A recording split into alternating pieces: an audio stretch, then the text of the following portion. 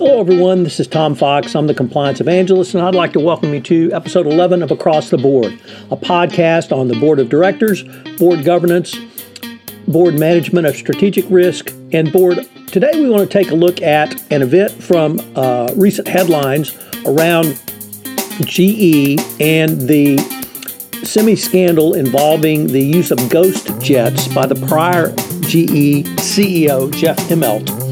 There was a situation over several years where whenever the CEO would travel on the GE jet, there would be an empty plane which would follow him.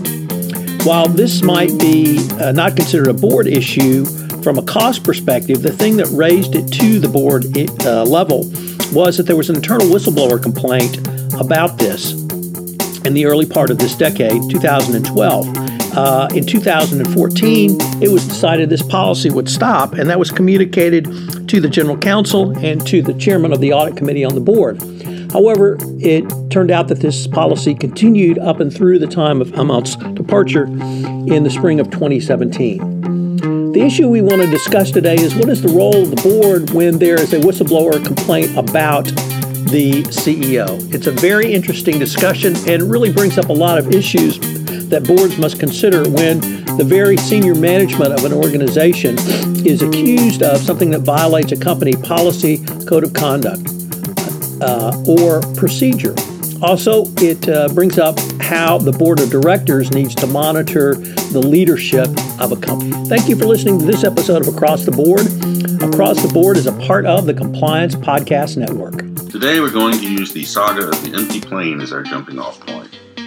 For those of you who haven't been following the story, it was disclosed earlier this fall that the former CEO of General Electric, Jeff Immelt, not only traveled the world in a private jet, but an empty jet and crew followed him as a spare. This was at a time when GE's operating cash flow was dropping, went negative in 2016, and its stock was performing miserably. Immelt now claims he knew nothing about the practice until 2014 when he ordered it stopped. Flight records and, quote, people familiar with the matter, close quote, disagree, and the Wall Street Journal says the practice continued at least into spring 2017. Mr. Immelt, senior executives, and at least one GE board member were aware of the practice, some of the people told the Wall Street Journal.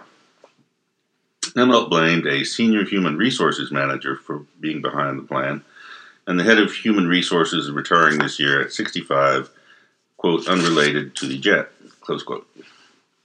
The board has designated the Vice President of Litigation and Legal Policy to investigate the whole episode and see who authorized it.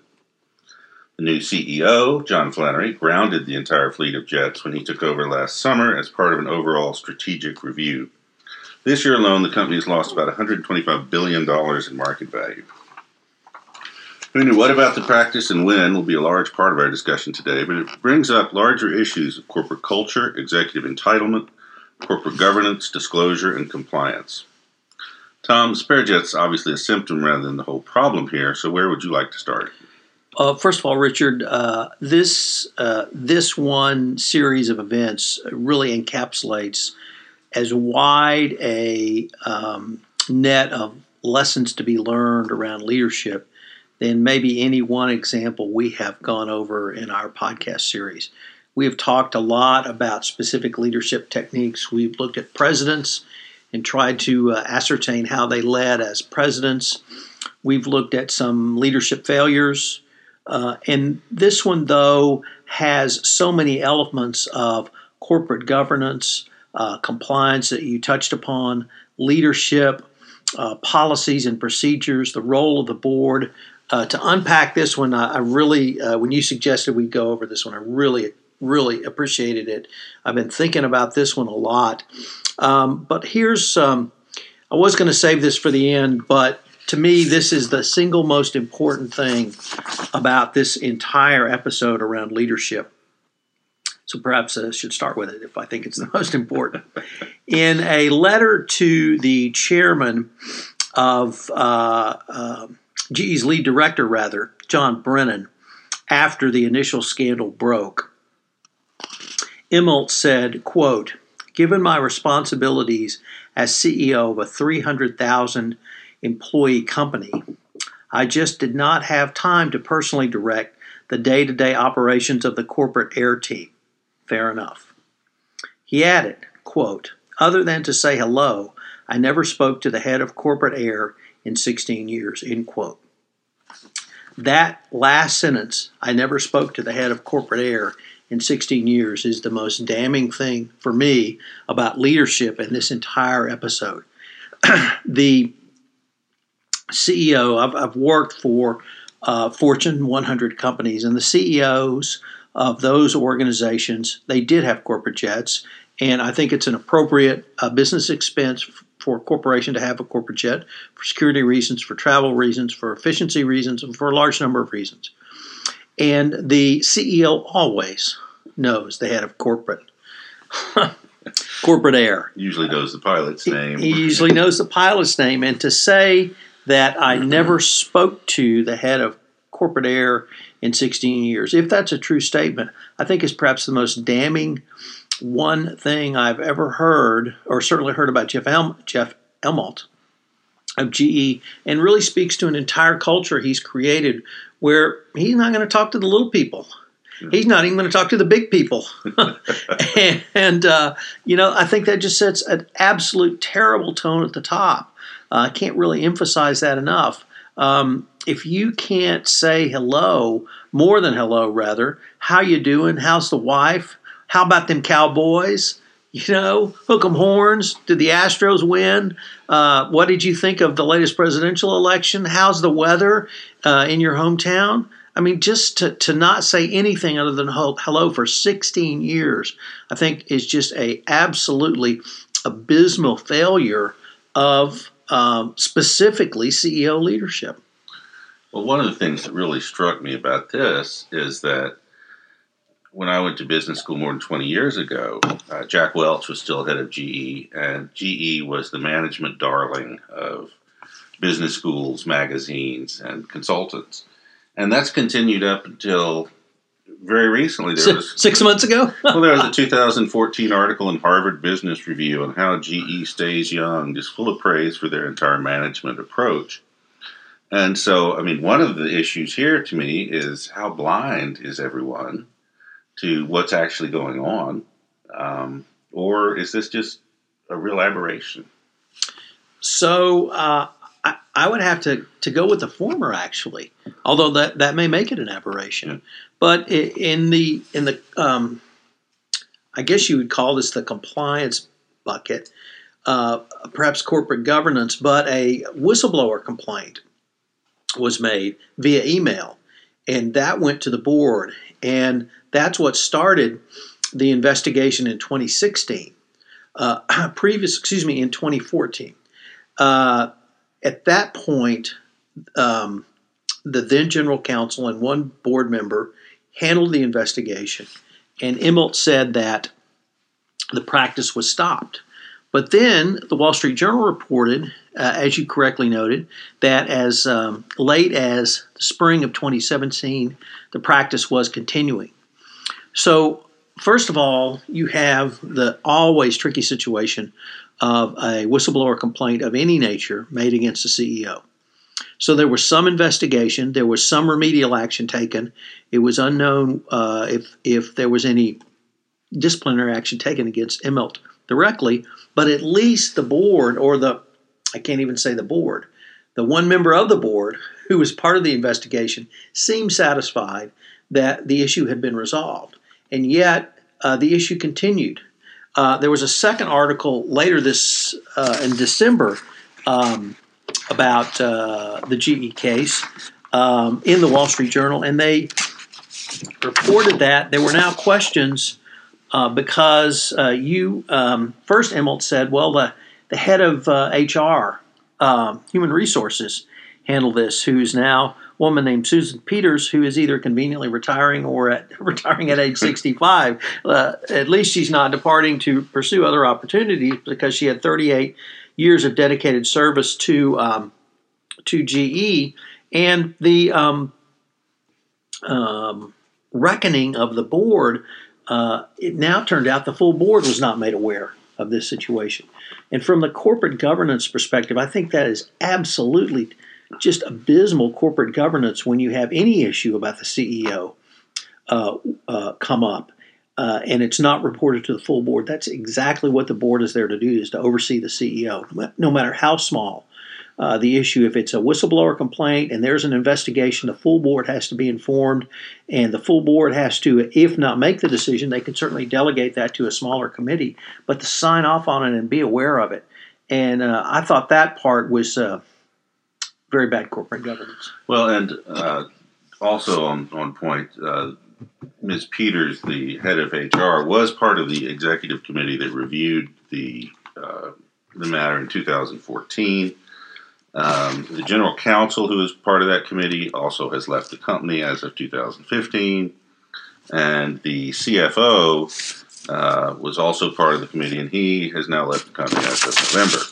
So I guess you could say that at least there's some consequences to the people involved, but it seems a little belated, and it's certainly been less than transparent.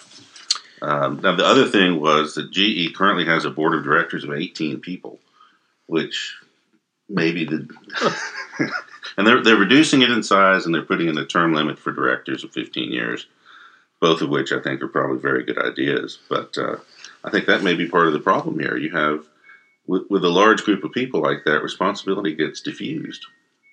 It does, but let me turn to one of the points you raised in your introduction, which is corporate entitlement, CEO entitlement, senior management entitlement, and the other rather amazing fact from the second journal article was that this story was actually broken in 2010 by an anonymous Montana political blogger who wrote that 2 GE jets flew into Butte, Montana, when Mr. Immelt came to an economic summit hosted by then Senator Max Baucus.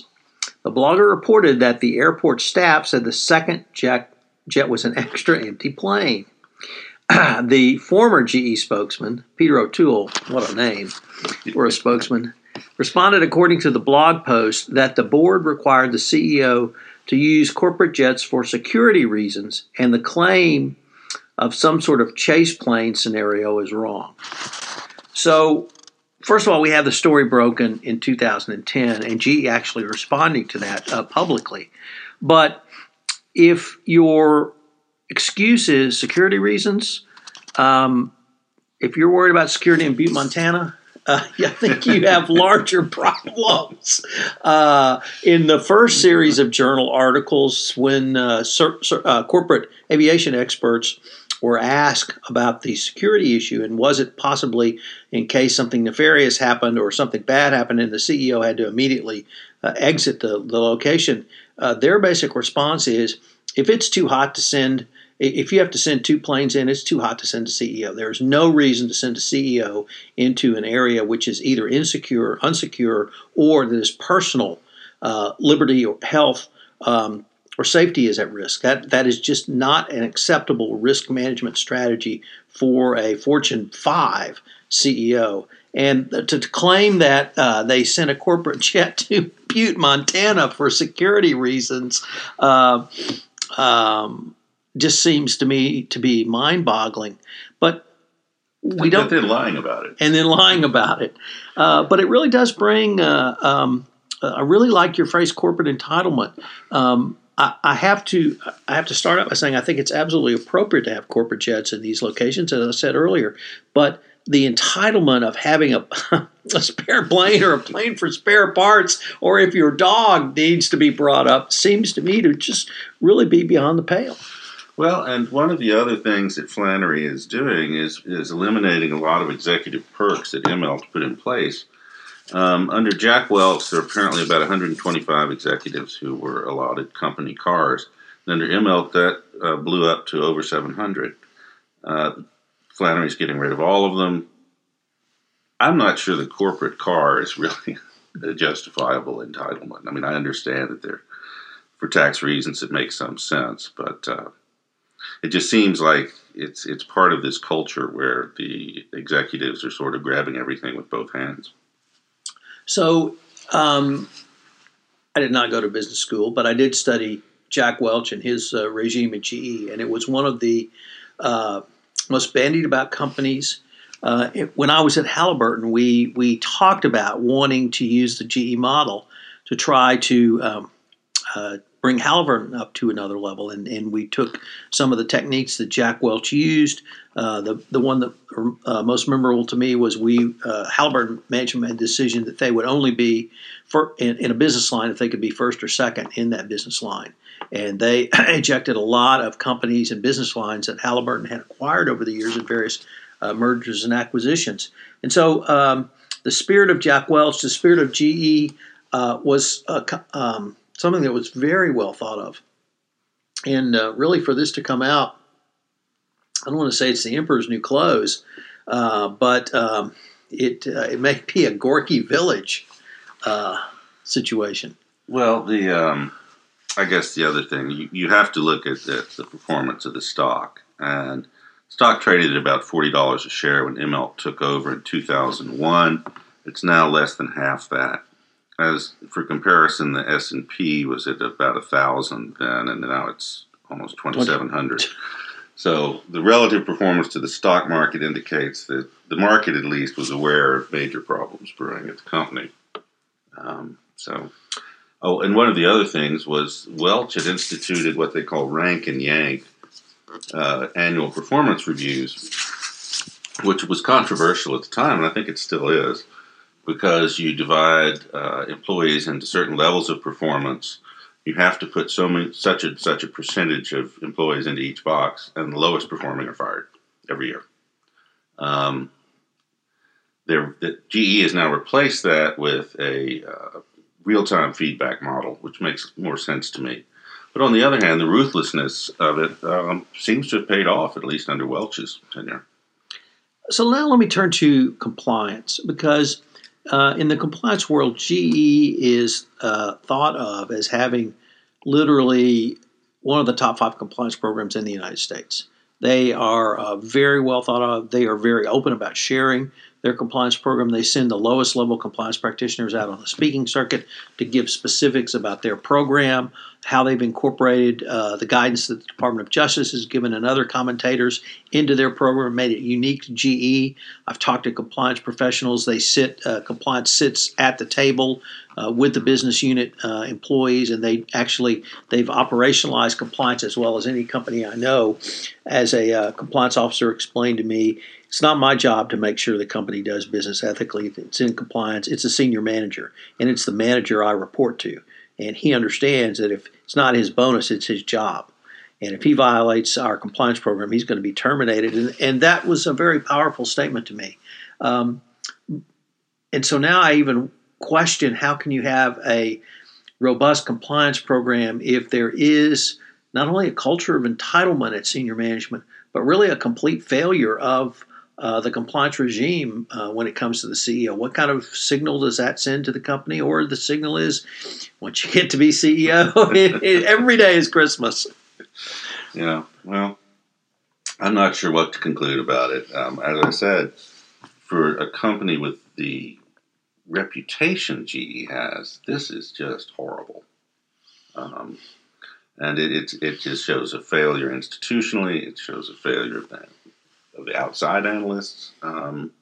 It's hard to really know where to go with it. Well, I think to go back to maybe the point we started with, which is there are just multiple lessons from this incident or series of incidents that can be learned, mined, and studied.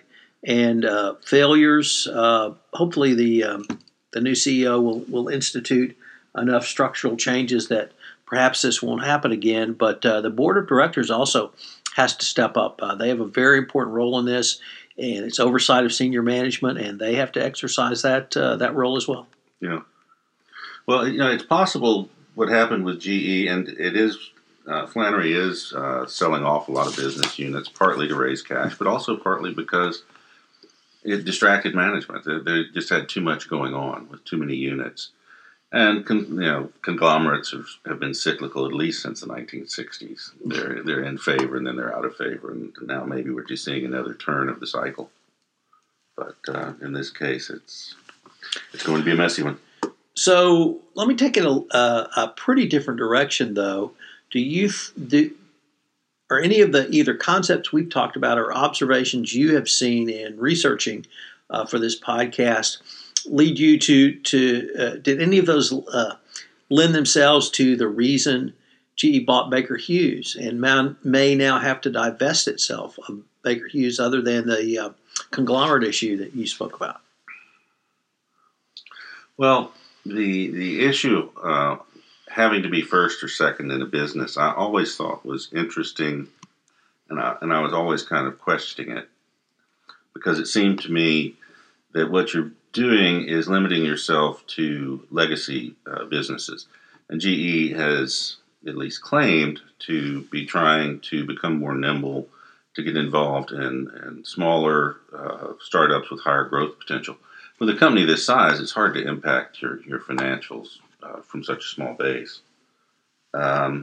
So I don't think that Baker Hughes was that ill-advised an acquisition. But it's a large, mature industry that's subject to severe cycles. The only thing that I could think of was perhaps hubris, but even saying that, you're absolutely right on. And I would just say further on the in addition to the economic analysis you spoke to, I think that when Halliburton failed to close their acquisition with Baker Hughes, there was only 2 or 3 players literally in the world that could make that acquisition and buy or absorb GE, and certainly the government, the U.S. government, looked favorably upon it. So perhaps there were other considerations that aren't in the public record as yet. Yeah. Well, Richard, this one has been really fascinating. Like I said, I was really looking forward to doing this one. There's just so much to study from the leadership perspective, and great reporting by the Wall Street Journal. I don't know how they drug out that Montana blogger from 2010, other than I guess he was in the public record. So nothing goes away on the internet. Nothing goes away. That's a great lesson. Well, I think we'll be following this one next year as it develops. They haven't said whether they're going to release the results of the internal review this time around. I think they'd be very well advised to do so, but perhaps they just view it as something that they need to put behind them now that Immelt's gone and there's a new sheriff in town. Well, great. Well, thanks, Tom. As always, it's a pleasure, and goodbye. Hello, everyone. This is Tom Fox again. I'd like to thank you for listening to this episode of Across the Board. If you have listened to this podcast on iTunes, I would greatly appreciate it if you would rate our podcast, as it would help in our rankings and also help get the word out about the only podcast focusing on board governance, board leadership, strategic risk of board management, all from a leadership perspective. Thank you again for listening to this episode of Across the Board, and I hope you will join us again. Across the Board is a part of the Compliance Podcast Network.